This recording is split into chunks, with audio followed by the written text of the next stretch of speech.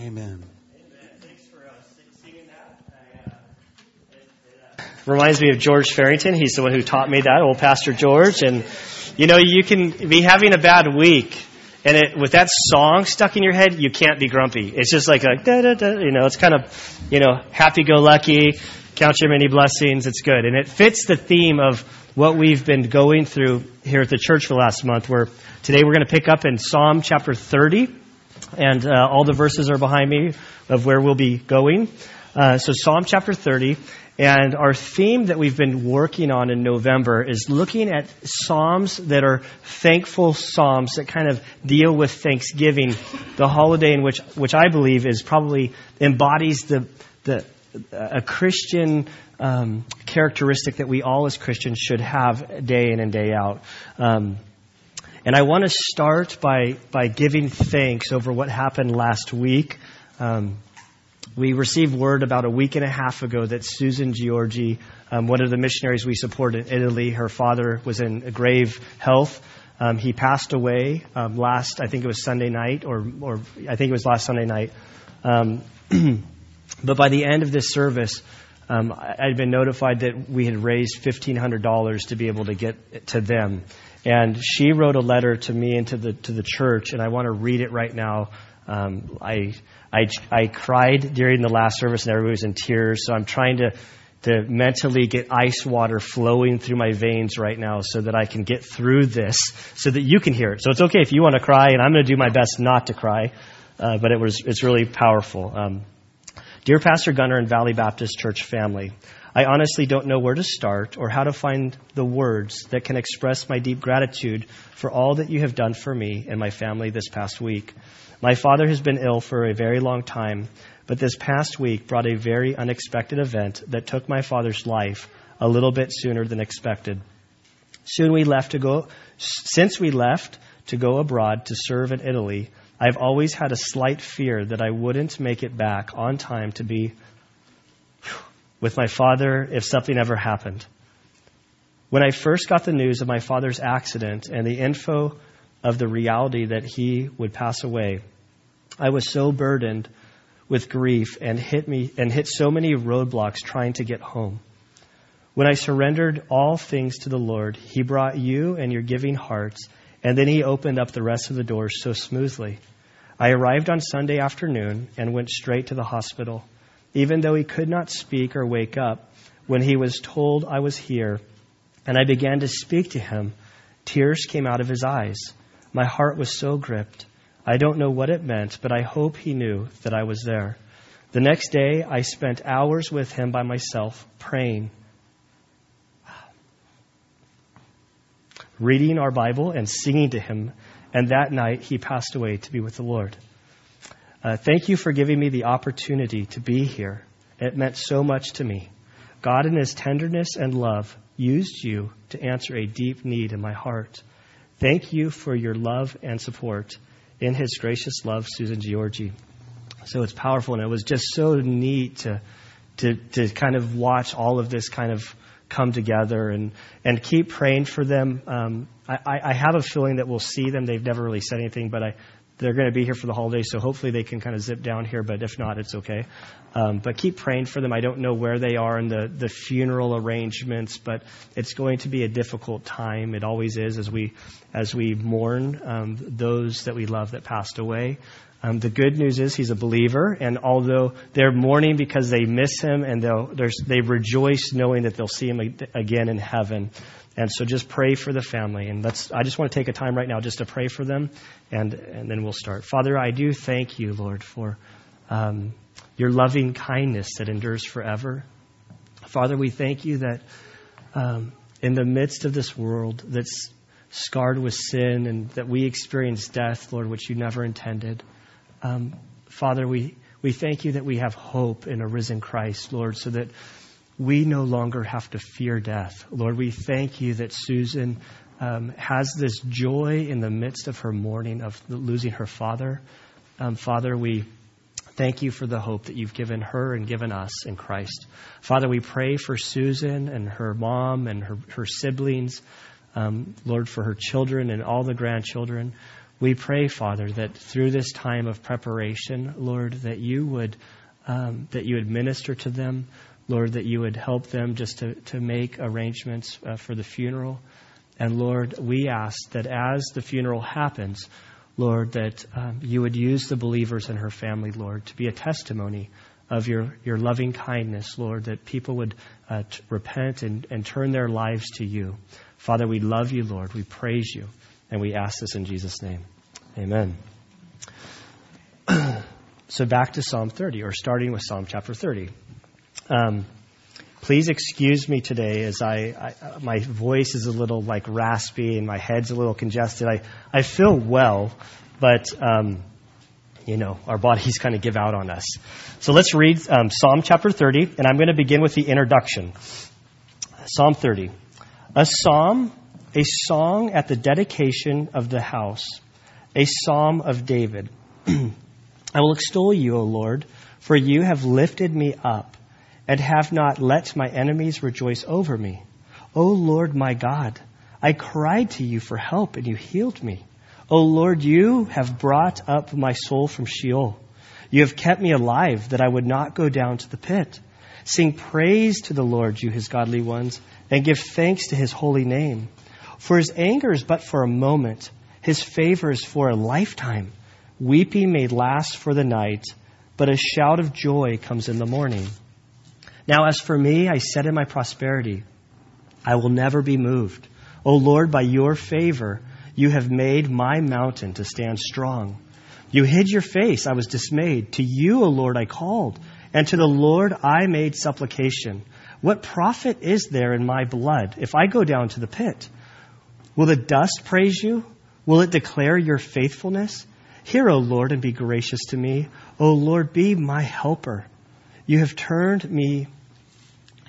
for me my mourning into dancing. You have loosed my sackcloth and girded me with gladness, that my soul may sing praise to you and not be silent. O Lord my God, I will give thanks to you forever. Let's pray. Father, we do thank you for your word. We thank you for this text. Father, I pray that as we begin to study it, Lord, that your Spirit would illuminate its meaning. Father, I pray that you would help us to understand the story that this psalm was written. And Father, we ask that you would soften our hearts, Lord, that you would help us to be sensitive to your voice, that we would grow closer to you, Father, that we would fall more in love with you. And Lord, that we would give you our lives. We thank you, Lord, for your loving kindness that endures forever.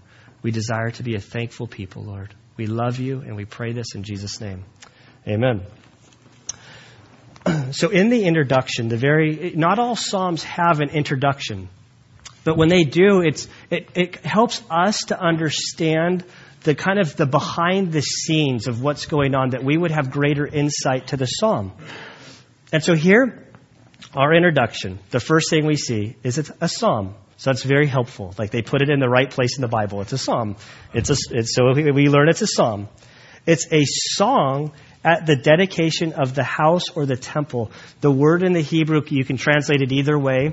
Half the translations will use temple here. The other half will use house. I believe it's temple, and then I'll explain why. And then the last thing we learn is that it's a psalm of David. Now suddenly I said, well, I believe that it's a temple. And that David wrote this. But David was never there when the temple was built. His son built the temple. And so in order to understand this, most people believe that this psalm was written during the events that happened in 2 Samuel 24, which we're not going to look at, but we're going to go to 1 Chronicles chapter 21. And we're going to look at this story where most believe that this psalm fits, and I agree with them. And so we're going to look, in researching this psalm, I found myself mostly in 1 Chronicles. And so we're going to spend most of our time in 1 Chronicles understanding the background. And at the very end, we're going to fly through this psalm because it puts everything into perspective. So in 1 Chronicles, when we look at the Old Testament, so in 1 Chronicles chapter 1, we have, there's Samuel that kind of tells the story of the first two kings, Samuel and David, and how they rose. It's the almost the soap opera behind the story. You get the heart, you learn everything that's going on. Where Chronicles is more of the headline stories following the thought through the text. And so these two stories overlap. We see kind of the one story in 2 Samuel 24 and then a kind of a bigger picture story in 1 Chronicles chapter 21 and 22. So that's why we're going to stay in chapters 21. If you want to do further research, you can go back to 2 Samuel chapter 24 and kind of see what I'm talking about. So in in chapter 21, verse 1, we read, "Then Satan stood up against Israel and moved David to number Israel." So this is a very interesting beginning. It says, then Satan basically stood up against Israel and he moved David to take a census. That David to move, to take account of all of the men throughout Israel. In 2 Samuel 24 verse 1, is the only verse I'm going to mention, is in that verse, it kind of said that when David did this, it made God very angry. Like he was very upset that David did this. And so I have this word then circled in my Bible. Like, what is the then? Like, what happened leading up to this point that would cause David to take a census? And I started kind of backing up, and you can go all through Chronicles, and you can see, wow, David was at war a lot. It was like he battled so-and-so, he battled so-and-so, he battled so-and-so, he battled so-and-so. Through most of those, almost all of those, God speaks of David very highly. And then we get to chapter 20. So I'm going to kind of back up. You can if you want to. But in 1 Chronicles chapter 20, we read, "Then it happened in the spring, at the time when kings go out to battle, that Joab led the army and ravaged the land of the sons of Ammon, and came and besieged Rabbah. But David stayed at Jerusalem." Does that line sound familiar? Do you guys remember back in Psalm 51, David's repentance? And we looked at 1 Samuel chapter 23. This is where they're out battling, and he, for the first time, stays back. And then he sees Bathsheba, and he has this great sin with Bathsheba, and the whole story unwinds. Nothing's mentioned of the drama behind the scenes here. But so David he got his eyes off the Lord. And then we see here that Joab struck Rabbah and overthrew it. So Joab had victory there. Then in verse 4, we see that war broke out in Gezer with the Philistines. So now they're at battle with the Philistines. Verse 5, and there was war with the Philistines again. So another war with the Philistines. And then verse 6, we read, again there was war at Gath. And so this then in chapter 21, verse 1, that David was in a time of war. He'd lost a lot of men. He's in his own flesh, no longer trusting on the Lord. And you look at Israel today, you look at Israel over history, there's absolutely nothing mighty about Israel. The only way you can explain Israel's existence and their power militarily is that God's behind them. Because from a military man's perspective, it makes no sense. But David suddenly departed from God. And he's like, oh no. So he goes to what would be equivalent to General Petraeus. And he says, hey, we need to take a census. I need to figure out who are the fighting men. What do our numbers look like? We need to rally the troops. He's relying on his own strength to fight these battles that he was supposed to depend upon God on.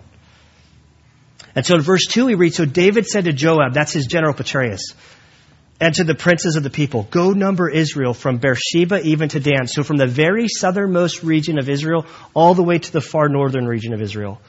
And bring me word that I may know their number. He says, go get me the number. Now I think Joab was a good, godly general.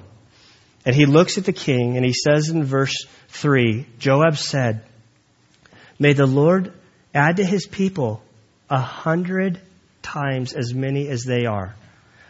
But my Lord the king, they are not all the Lord's servants. Why does my Lord seek this thing?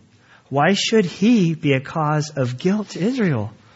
And Joab says, listen, sir, king of Israel, I'm your general. God's put me in under your authority. And I'll do whatever you want me to do, but aren't the warriors the Lord's? Isn't it God's responsibility to raise up the military men? This is the guy that was out fighting while David stayed back in Jerusalem with Bathsheba, he was the one who took victory. And he says, sir, maybe you should seek the Lord for your battles. He says, why are you doing this? You're going to put guilt upon our whole nation. But in verse 4, he says, you know what? But I spoke my peace respectfully to you. You're an authority over me. My taking this census isn't violating any of God's laws for me. And so I'll do what you want because you're the leader. You're God's anointed leader. And he says, nevertheless, the king's word prevailed against Joab. Therefore, Joab departed and went throughout all Israel and came to Jerusalem. So Joab goes out. He gets account of all of the men. He figures out. He finally returns to Jerusalem to give the report to the king. And he says in verse 5 that Joab gave the number of the census, all of the people to David. And all Israel were 1,100,000 men who drew the sword. And Judah was 470,000 men who drew the sword. But he did not number Levi and Benjamin among them, for the king's command was abhorrent to Joab. So he numbers everybody except the priestly line. And even in his doing this, that word abhorrent, I had to look it up in a dictionary just to double check. It means that he strongly disagreed. He was totally opposed to what the king was doing. And so he did this. He's like, I'm not going to number the priests. They're not to go to war. I'll give him his number. I'll go there. He says, David, you're wrong in doing this. David knew he was wrong doing this. And God agreed with Joab. Verse 7. God was displeased with this thing, so he struck Israel. So God sees that, King David, he wants to rely on his own strength. He just numbered. He sees he's got all these guys. He thinks he's secure because he has command and he can do all this. Well, he struck Israel. And David suddenly sees all his men dying. He's like, I made a mistake. And in verse 8, we see that David's going to repent. I want to, in this story, as a caution to sin in our lives, forgiveness and consequence are two different things. We often think consequence and forgiveness are the same thing. So God can forgive us, but there are consequences often for our sin that restrict us. And David's going to face a major consequence of his sinful nature before the Lord in this story. But David repents in verse 8. He said, David said to God, I've sinned greatly in that I have done this thing, but now please take away the iniquity of your servant, for I have done very foolishly. He sees the Lord striking Israel all around. Doesn't really tell us exactly what's happening, but he realizes what he did was wrong. And so he repents. This is where we see that David had the heart after God. David was a man after God's own heart, is the right way to say that. Then verse 9, the Lord spoke to Gad. So this is David's seer. He doesn't respond to David directly. He goes to this guy, Gad, saying, go and speak to David, saying, thus says the Lord, I will offer you 3 things. Choose for yourself which one of you I will do to you. Now, as we go through these things, there's 3 choices. There's 3 choices. The first is a 3-year famine. The second is a 3-month, basically, having all of your enemies annihilate your nation. And the third choice is 3 days of God's wrath upon your nation. I'm going to ask you, which one do you want to choose? So pay attention when I read this. Thus says the Lord, take for yourself either 3 years of famine or 3 months to be swept away before your foes while the sword of your enemies overtakes you, or else 3 days of the sword of the Lord, even pestilence in the land, and the angel of the Lord destroying throughout all the territory of Israel. Now, therefore, consider what answer I shall return to him who sent me. This was a little debate Ann and I had in our house last night. And I kind of forgot which one David chose. Like, I kind of stopped and we started talking. And so, who goes for door number 1? 3 years of famine. Any takers? Number 2, to have your enemies take you by like sword, like heavy ammunition and like military might. Number 3, God's 3 days of wrath. Option number 4, which I gave the last service and everybody pretty much chose, was none of the above, to like get out of it somehow. Everybody pretty much wanted none of the above. I chose the last option. I was like, I only got 3. Let's rip the Band-Aid off fast. Let's just get it over with. And that's what David chose. But David, it wasn't that easy. In verse 13, we see David said to Gad, I am in great distress. You think?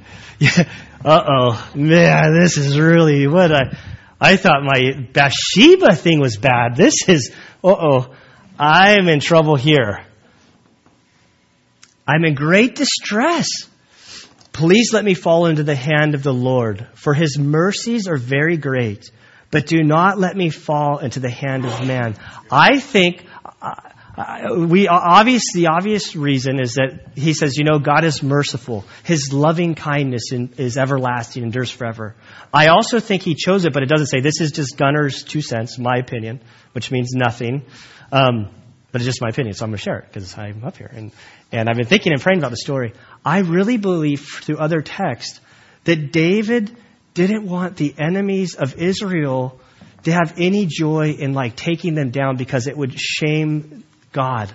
And he would rather take God's wrath than to see his enemies and the enemies of God say, oh, who's your God now? That we're just steamrolling you. And so David takes his choice. He answers immediately, verse 14. So the Lord sent a pestilence on Israel. 70,000 men of Israel fell. Dead. Here's the king trying to defend his nation. He just sees 70,000 shooters gone. Oh no. How am I going to protect the nation now? And this is just the beginning. God's just getting warmed up. But can you imagine he gets word 70,000 guys? Oh, no, what's 3 days? We're not even in 5 minutes into this.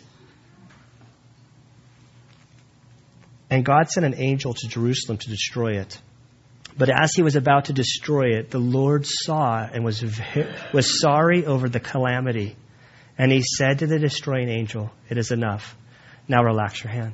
So God sends this angel. This angel's coming down. He's about to just wreak havoc on Jerusalem.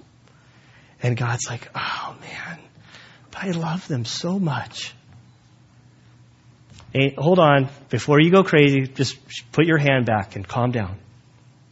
Now, I think a different angel appears in the last half of this verse. It says, and the angel of the Lord was standing by the threshing floor of Ornan the Jebusite. Now, most conservative scholars, when you see the angel of the Lord in the Old Testament, they believe that this was the pre-incarnate Christ, which means, Christmas is coming. We celebrate the birth of Jesus. Jesus existed in an eternity past and an eternity future. He's God. But when the birth of Christ is referred to the incarnation, that Jesus became man. And so when we refer to the pre-incarnate Christ, well, Jesus has always been. He always was. He will always be. And so the pre-incarnate Christ that these appearings on during the Old Testament is Jesus comes as an angel, the angel of the Lord. And the reason they believe that this is the pre-incarnate Christ and why I'm with them is whenever this angel appears, something divine that only God can do happens. The people who see this angel respond as if they're looking at God himself, and the angel never corrects them.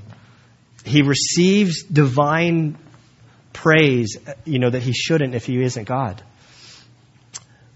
But this is a bad angel. I mean, this is when I say bad, it means good. This guy is amazing.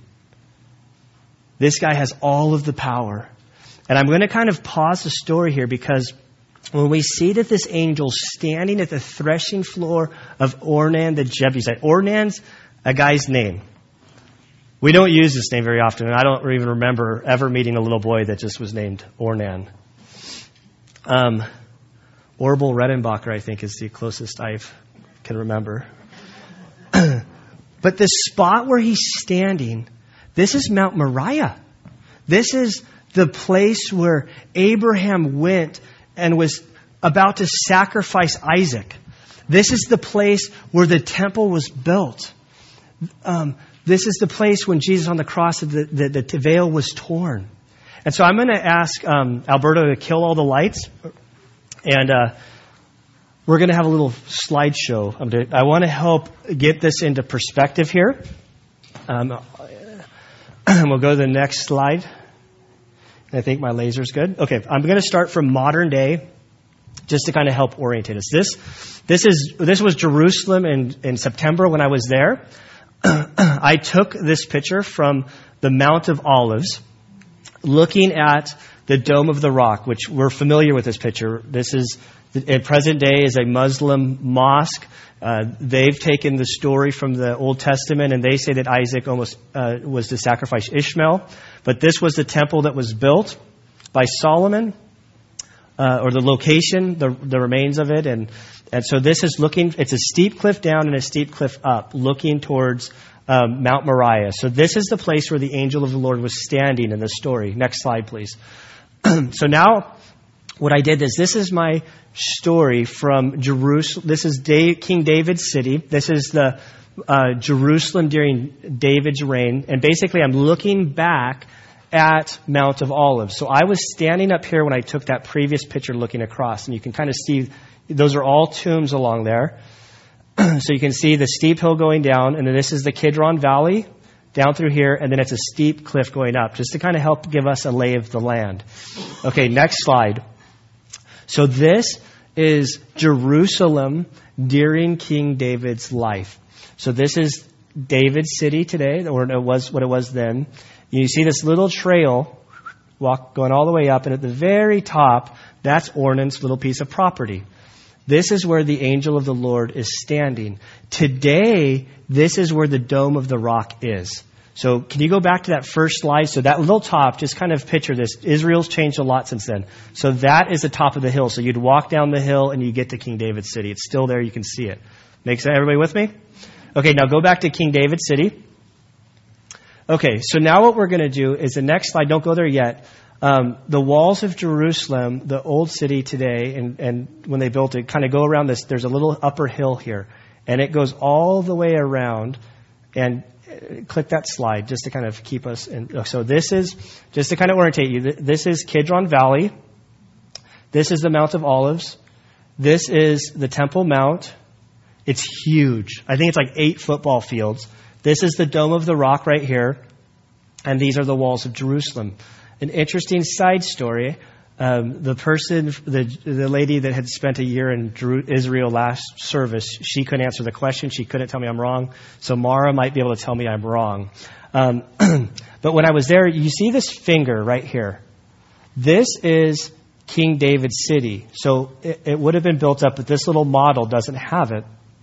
But this is King David's city. And so he would have walked up the hill all the way up there to the temple. Does that make sense? Can you guys see the two pictures? Now, when I was there, and this is, I haven't been able to prove this or not prove this, but I said, well, why in the world did they not build the temple walls all the way out and around? And they said, you know what? The engineer was told that he was supposed to, but he made a miscalculation. And so he didn't include the walls to go around. And King Herod, when this happened, he executed the guy, and right here is Jaffa Gate, and the rumor is that he's buried in Jaffa Gate. So that was his last mistake he made as an engineer. And so we're gonna go back to the King David city, just so we kind of have it all in perspective. And so our story that we're reading right now, this is how Jerusalem looked, so we can kind of get a mental picture. I'm going to ask Alberto just to turn on the back fluorescent lights. I'm going to preach the next part kind of in the dark, which is okay. Everybody can kind of see well enough your Bibles, because I want us to kind of see this picture. So here we are, the very last part of verse 15. And the angel of the Lord was standing on the threshing floor of Ornan the Jebusite. So here, the angel of the Lord standing up here, and the story's about to unfold. Anna, this is another story. Like, some of us are probably just imagining like a human-sized angel, like a guy that's about 6 feet tall. In reading this, I kind of think he's significantly bigger. I'll let you be the judge. Verse 16. Then David lifted up his eyes and saw the angel of the Lord standing between earth and heaven. So, go back. We got clicked off. So David's down here. The angel of the Lord's up here. He lifts up his eyes, and the way the scripture records it is that this angel's standing between earth and heaven. So I think the technical term for this angel is he was gigantuan, like huge. I think he looked up and he sees the angel of the Lord standing between earth and heaven. And then, with his drawn sword in his hand stretched out over Jerusalem. So here's the angel of the Lord standing up there. He's got a sword. I'm left-handed, so I imagine in the left hand, his feet up there, and the sword all the way down over this finger. How do you think he'd respond if you just prayed to God and was like, oh man, you'd fall on your face saying, Mommy, Mommy. Well, what he said was, Lord, Lord, Lord, Lord, I'm really sorry. And we're going to see the valor of David. I think that he's a courageous man. So here's the picture. So here's the angel. I mean, imagine that angel standing there and this sword over your whole town. This is a huge sword. Now I'll find my place. Okay. Standing between heaven and earth with a sword drawn and is stretched out over Jerusalem. Then David and the elders, covered with sackcloths, fell on their faces. That seems very natural to me. You can't run from that, what are you going to do? Verse 17, David said to God, is it not I who commanded to count the people? Indeed, I am the one who has sinned and done very wickedly. But these sheep, what have they done? O Lord, my God, please let your hand be against me and my father's household, but not against your people, that they should be plagued. This is courageous. This angel is huge, holding a sword that extends over your whole town. He stands up and he's like, Lord, don't let the Israelites face this. It's my sin. May it fall on me and my household. That's a bold move. I sin, take me. He doesn't realize that God's already shown his mercy. He doesn't realize that God withdrew the angel that was striking. He just sees this huge angel with a sword over his town. And he says, Lord, it was my fault. Let me have it. You take me to the woodshed. The rest of Israel, they're innocent. Joab went against me. He said, don't do this. And I think that's why David's known for being a man after God's own heart. Saying, don't let, there are people who would run and say, oh, let them have it. King Hezekiah, when he found out about this, he said, oh, well, I'll be gone. Better them than me, looking at the future Israelite generation that would be taking God's wrath. Verse 18, then the angel of the Lord commanded Gad. So he's still not speaking to David. He's speaking to the seer. Commanded Gad to say to David that David should go up and build an altar to the Lord on the threshing floor of Ornan the Jebusite. So the angel of the Lord, huge thing, sword in his hand, standing there, tells the messenger to David, tell David to walk up to me and to make an offering there.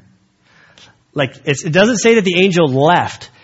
Can you imagine how scary that would be to walk up that trail to this angel with the sword out? It's like, okay, well, did I really mean that when I said, let it be on me? But he was serious. Verse 19, so David went up at the word of Gad, which he spoke in the name of the Lord. Now Ornan turned back and saw the angel and his 4 sons who were with him and hid themselves. And Ornan was threshing wheat. As David came to Ornan, Ornan looked and saw David and went out from the threshing floor and prostrated himself before David with his face to the ground. So here's Ornan. He's a country boy. He lives way outside of the town. He's not in the city. He's not in the walls. He's out, he's a blue collar man. He's threshing whatever wheat or something? He's on the threshing floor doing threshing stuff. Him and his 4 boys. They look up and they say, wow, that's not good. Then you see the king of Israel walking up the path. And they're like, well, let's get down on our, let's go, let's start. David, I don't know what's going on, but can we be dismissed from this? We didn't do anything. Can we leave, please? And so the king, as he's approaching, okay, verse 22. Then David said to Ornan, give me the site of this threshing floor that I may build on it an altar to the Lord.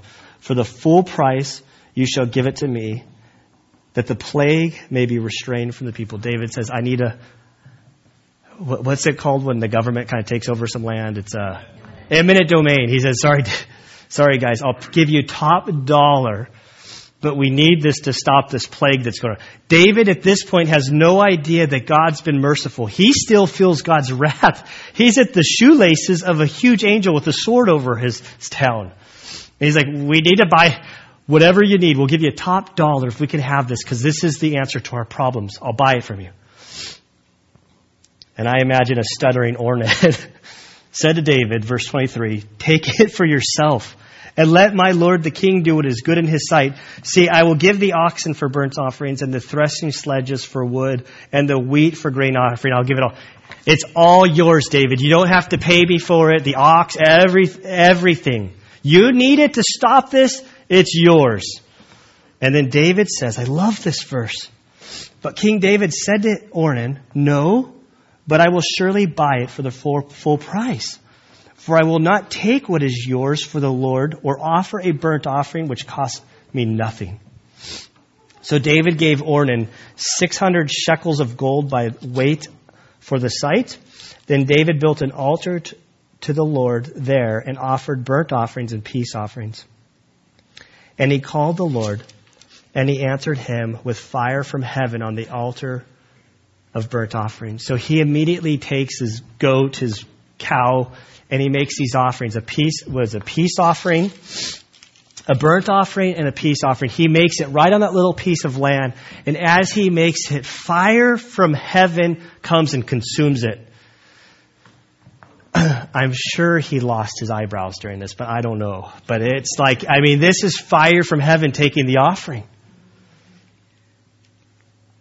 And the Lord commanded the angel, and he put the sword back in his sheath. So then David sees this huge angel. Can you imagine the relief of David at this point? Oh, praise the Lord. You are so merciful. I was toast. I was dead. You had mercy on me. At that time, when David saw that the Lord had answered him on the threshing floor of Ornan the Jebusite, he offered a sacrifice. Wait, did I just read? He offered a sacrifice there. For the tabernacle of the Lord, which Moses had made in the wilderness, and the altar of burnt offering were in the high places at Gibeon at the time. But David could not go before it to inquire of God, for he was terrified by the sword of the angel of the Lord. So he looked up that sword. He looked up, saw the angel, saw the sword over him, and he was pinned down. He's like, I can't get to where the tabernacle is to talk to God. And then the story of chapter 22 continues. Then David said, this is the house of the Lord God, and this is the altar of burnt offering for Israel. So David gave orders to gather the foreigners who were in the land of Israel. He set stone cutters to hew out stones to build the house of God. And when we say stone cutters, we're not talking about little red bricks. These bricks at the temple, I think they weigh 20 tons. They are huge, size of Volkswagen bugs. So these are real stone cutters. David prepared large quantities of iron to make the nails for the doors and the gates and for the clamps, and more bronze than could be weighed, and timbers of cedar logs beyond number for the Sidonians, and the Tyrians brought large quantities of cedar to timber to David. David's son said, my son Solomon is young and inexperienced, and the house that is to be built for the Lord shall be exceedingly magnificent, famous and glorious throughout all lands. Therefore now I will make preparation for it. So David made ample preparations before his death. We're going to see when he calls his son, David's like, okay, I'm getting stone cutters. I'm going to get all the iron. I'm going to get all the bronze. I'm going to get all the lumber. I'm going to get everything set so that when Solomon becomes king, all he has to do is turn the key and it's going to happen. He says, oh man, my sniffly nosed little boy who's, 14, 15. He's like, man, he doesn't know what he's doing. He hasn't become king to ask for wisdom yet. He's just a teenager. And David's like, man, the task that he has, his temple is going to be glorious. So I can't build it. God has restricted me, given me the consequence that I can't build it. He wants nothing more than to build this temple. But he's going to get everything set up. He got everything taken care of so that before he died, everything was ready to go, that Solomon could just come in and build the temple. And then as he gets everything ready, he pulls his son to him. And I wish I could, the tension here of a father like saying, son, what I'm about to say to you is very, very serious. Verse 6. Then he called his son Solomon and charged to build a house for the Lord God of Israel. David said to Solomon, my son, I had intended to build a house to the name of the Lord my God. But the word of the Lord came to me saying, you have shed much blood and have waged great wars. You shall not build a house to my name, because you have shed so much blood on the earth before me. David says, you know what, Solomon, I wanted to do this. I'm supposed to build a house to the Lord, but because of my sin, because of all the stuff I've done, God said, no, you can't. I need you to do it. Verse 9, behold, a son will be born to you. So David's still quoting to Solomon what God said to him. God told him about Solomon. Behold, a son will be born to you, who shall be a man of rest. And I will give him rest from all his enemies on every side. Solomon lived during an era of peace that Israel has not ever seen before or since. There was total peace during Solomon's reign. He shall build a house for my name. So Solomon gets the commission through his father from God that Solomon's to build the temple. And he shall be my son, and I will be his father, and I will establish the throne of his kingdom over Israel forever. Now, my son, the Lord be with you, that you may be successful and build the house of the Lord your God, just as he has spoken concerning you. Only the Lord give you discretion and understanding, and give you charge over Israel, so that you may keep the law of the Lord your God. Then you will prosper. And boy, did he prosper. You don't even take inflation into consideration. And Solomon was the wealthiest man of history by far, second to none.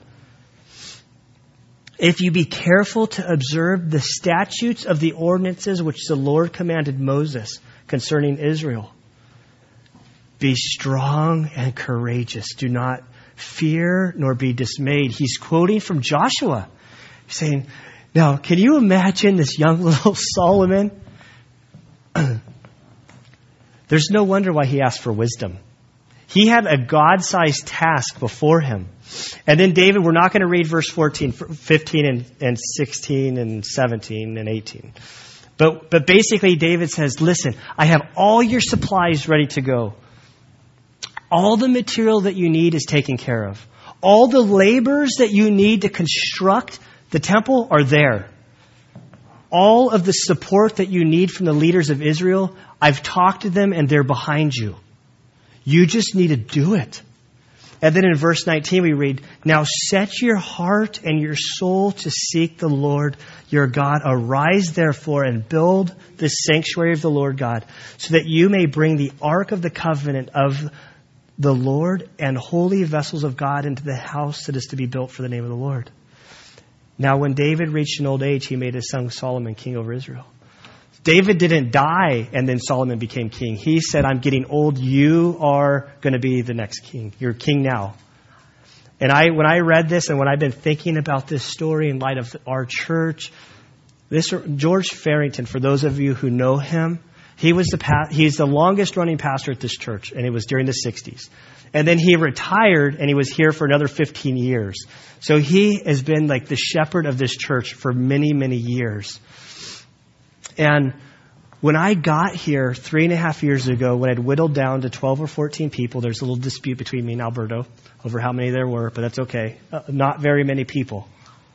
And Alberto was the youth group. And we were having these meetings about how are we going to do this? How are we going to go about it? And I'll never forget, there was a little meeting in the back room, and basically the leadership of the church is anybody who wanted to show up. And so there were about 6 of us of the 14. And like George and Evie were there faithfully, every single one. And I'll never forget one of the very early meetings, I said, you know what? We're just going to take this really slow. Because you know what? Nobody likes change. It's going to be difficult. So we'll just kind of ease into it. We'll go really slow. And for those of you who know Evie, this story will make more sense to you. She's from New York, so that kind of helps everybody understand a little bit. You can move somebody out of New York, but you can't take the New Yorker out of them. And if she could have grabbed me by the collar, she would have, but I was out of striking distance. And she looked at me and she said, son, listen here. We're dying. We want to see what the Lord's doing before we die. So you move quickly. Everybody out there don't know Jesus and they're perishing and they need to know Jesus, and you do whatever you have to do. And I was like, goosebumps. And I kind of sensed that this was David with Solomon. I can't do it. You go. Run. Take charge of this. And by 2 Chronicles chapter 3, we see that Solomon begins building the temple. Now, what's Solomon known for? He knows wisdom. All his books are wisdom literature. What David's known for being more of a rock star. He likes music, he's playing the harp, everything that I don't do, like musically. Do you think that David, in his preparations of everything that he did, do you think he would leave out a song to be sung at the dedication? No way. He wrote this Psalm chapter 30. We can go over there now. Now when we have about 10 minutes to go. I told you we weren't going to spend much time with this psalm. I believe David, as he was sitting there on Mount Moriah, we can kick on the lights too so we can see, please. As he was on Mount Moriah, I think this psalm was written then, and then he said, listen, when they build the temple, this is the song that I want sung at the dedication. To date, at the second temple, at the rebuilding of the temple under Herod, they sang this psalm. Every Hanukkah, which is coming up during this time, Hanukkah is the celebration during the Maccabean revolt. The silent 400 years before Christ, are referred to the silent years. During that time, the temple worship was shut down. The Maccabean brothers staged a revolt, and then basically they took over the temple again so that worship could begin happening and sacrifices could be made at the temple. And so Hanukkah is the lighting of the temple again. When is it a menorah? What was it called? Menorah. When they light that, it's to symbolize the temple coming alive. And every Hanukkah, this is the psalm that they go to. I believe when the temple is built again, and there's already there's a whole commission in Israel right now planning the temple to be built again. And from Scripture, it will be built again when Jesus comes back. And I believe that this psalm will be sung at that commissioning. So this is powerful, the background story. And what does David have to tell us?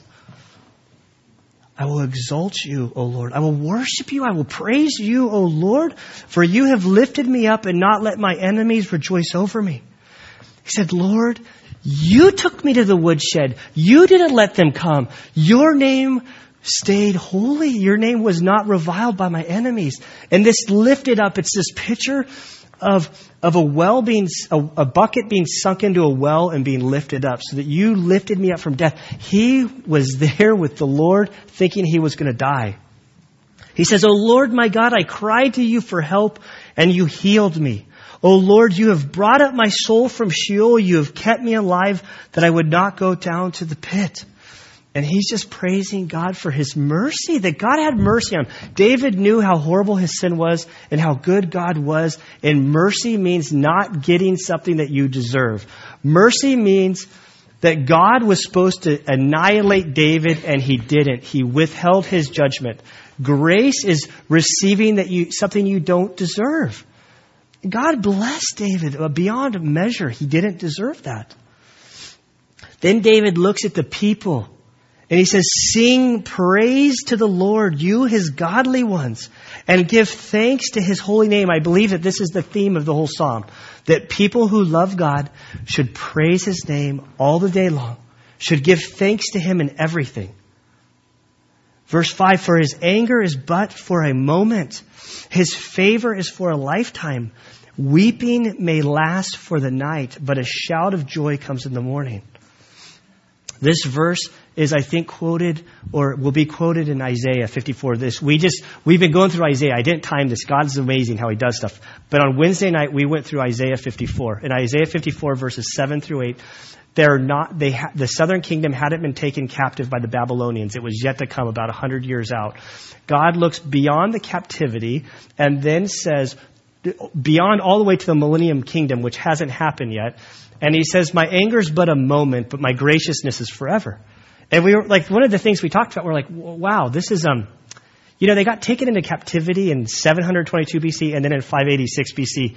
And they still yet have not received the promise that God was talking about. And God refers to it as a moment.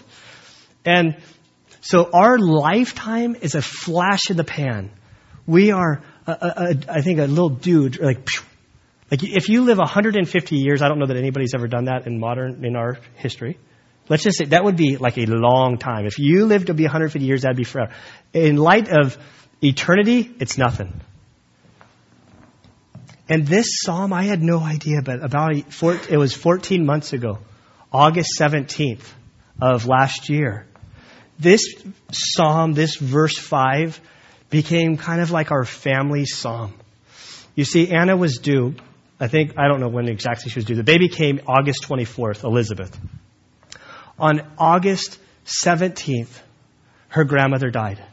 That morning we woke up and we said, your due date's in like 3 days.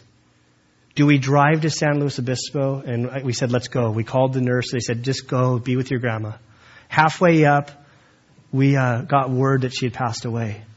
And I remember here I am and as a husband, how do you minister to your wife? Here she is on the range of emotions from joy on one end to total discouragement and sadness on the other, that they intersected right at that moment. Here we are joyful that this baby's going to come, yet terribly sad that our grandma died.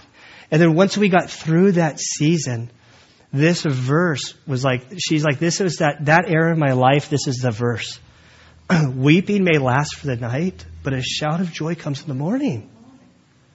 We can go through terribly difficult times, and you get to the end of it, God can discipline you, and you think, I don't even know how I'm going to bear up under this. You get to the end, and God's discipline always leads to joy. Always. Even if it's in the next lifetime. He goes on to say, now as for me, I said in my prosperity. David had all kind of prosperity. I think it's harder to praise God when everything's going good.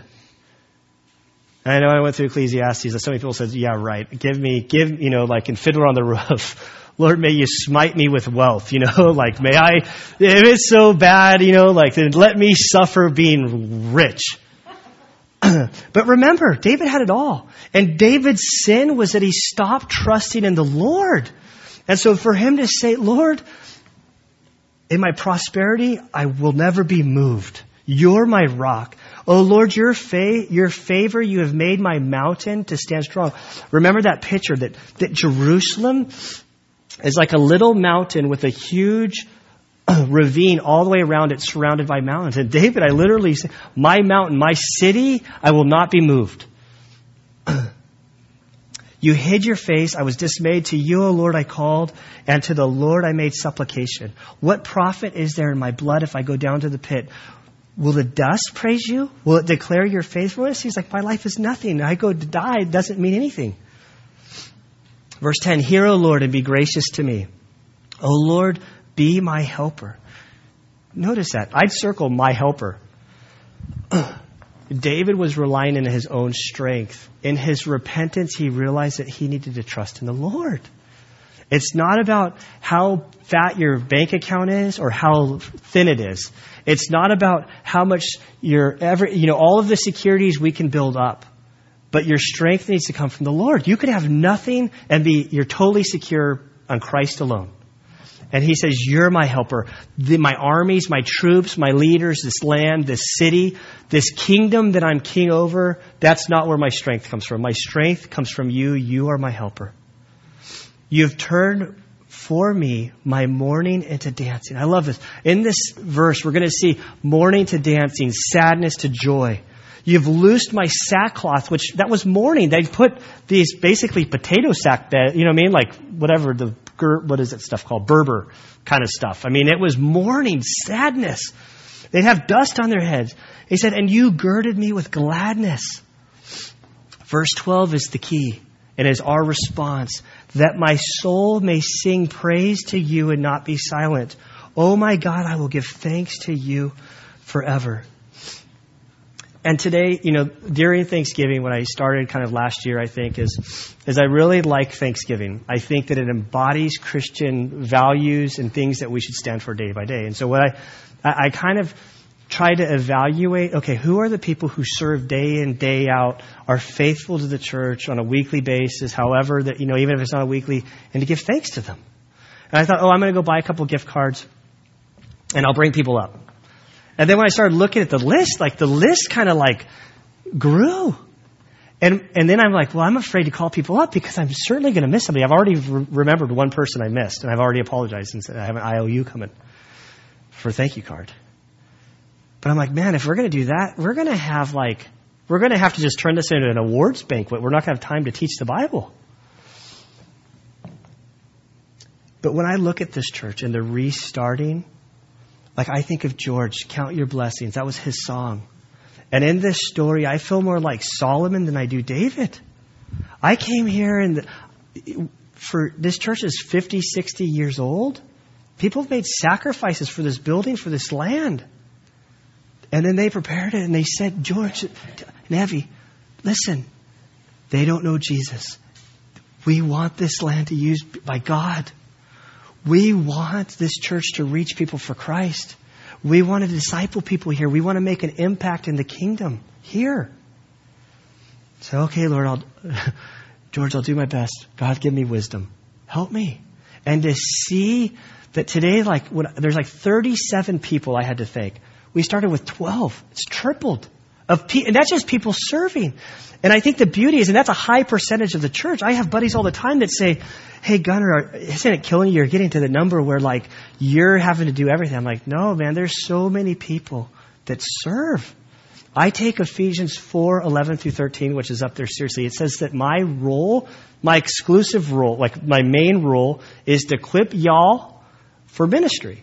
Whether it's in this church or it's outside. This building is just a building. This isn't my church. This isn't your church. It's the Lord's church. The people are the church. So how can you own your own? It's not. We're the bride of Christ. And so it's His church. And we say, Lord, what do you want us to do? And then we respond. And if you aren't serving, let me know. I'll try to find a way to plug in. I'll find out where your gift set is. And verse 12 is the heart. I forget, I have it, I could find it, but tons of churches close their doors and go under every single day. Churches are dying left and right in our nation. The church in Europe is almost dead completely, and America is on that path. In order for us to stay alive, verse 12 is the key. That we will sing praises to you and not be silent. Oh, my Lord, I'll give thanks to you forever. We turn to God. It's His church. Lord, what do you want us to do? Lord, we want to be used by you. And so tonight, this is awesome. The Spanish ministry has been growing. The only time the church is to be divided, and I tell this to the Spanish group all the time, is when football or soccer is on the line. It's okay to be divided then, because I'll go for America. And then when America gets popped out, then I go for Spain. And you go for whatever your country you want to go for. But we're one in Christ. And so we're gonna get together after the service. We're going to pull all the Bibles out. We're going to get these chairs out of here. And at 12:30, these tables are coming. We're going to have 130 seats in here. And we're going to just eat and feast and fellowship with one another. And we're going to be speaking Spanglish. That's what I'm going to do as best as I can do. Don't be shy. Try to communicate. Because you know what? One day we'll all be able to speak the same language together. And we're brothers and sisters in Christ. And tonight is just so sweet. And it's an opportunity for us to sing praises to the Lord, to give Him thanks, to love on one another and encourage one another. And so I'll end with that. So Father, we do thank you and praise you for this day.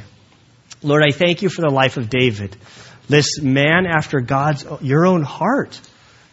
But he's not perfect, and he made all kind of mistakes. And Lord, that's encouraging to me to know that I can make mistakes and I'm not perfect. I know I'm not perfect. And Lord, to know that when we repent, when we turn our hearts to you, that you're faithful to cleanse us, that you restore us, that you work with us.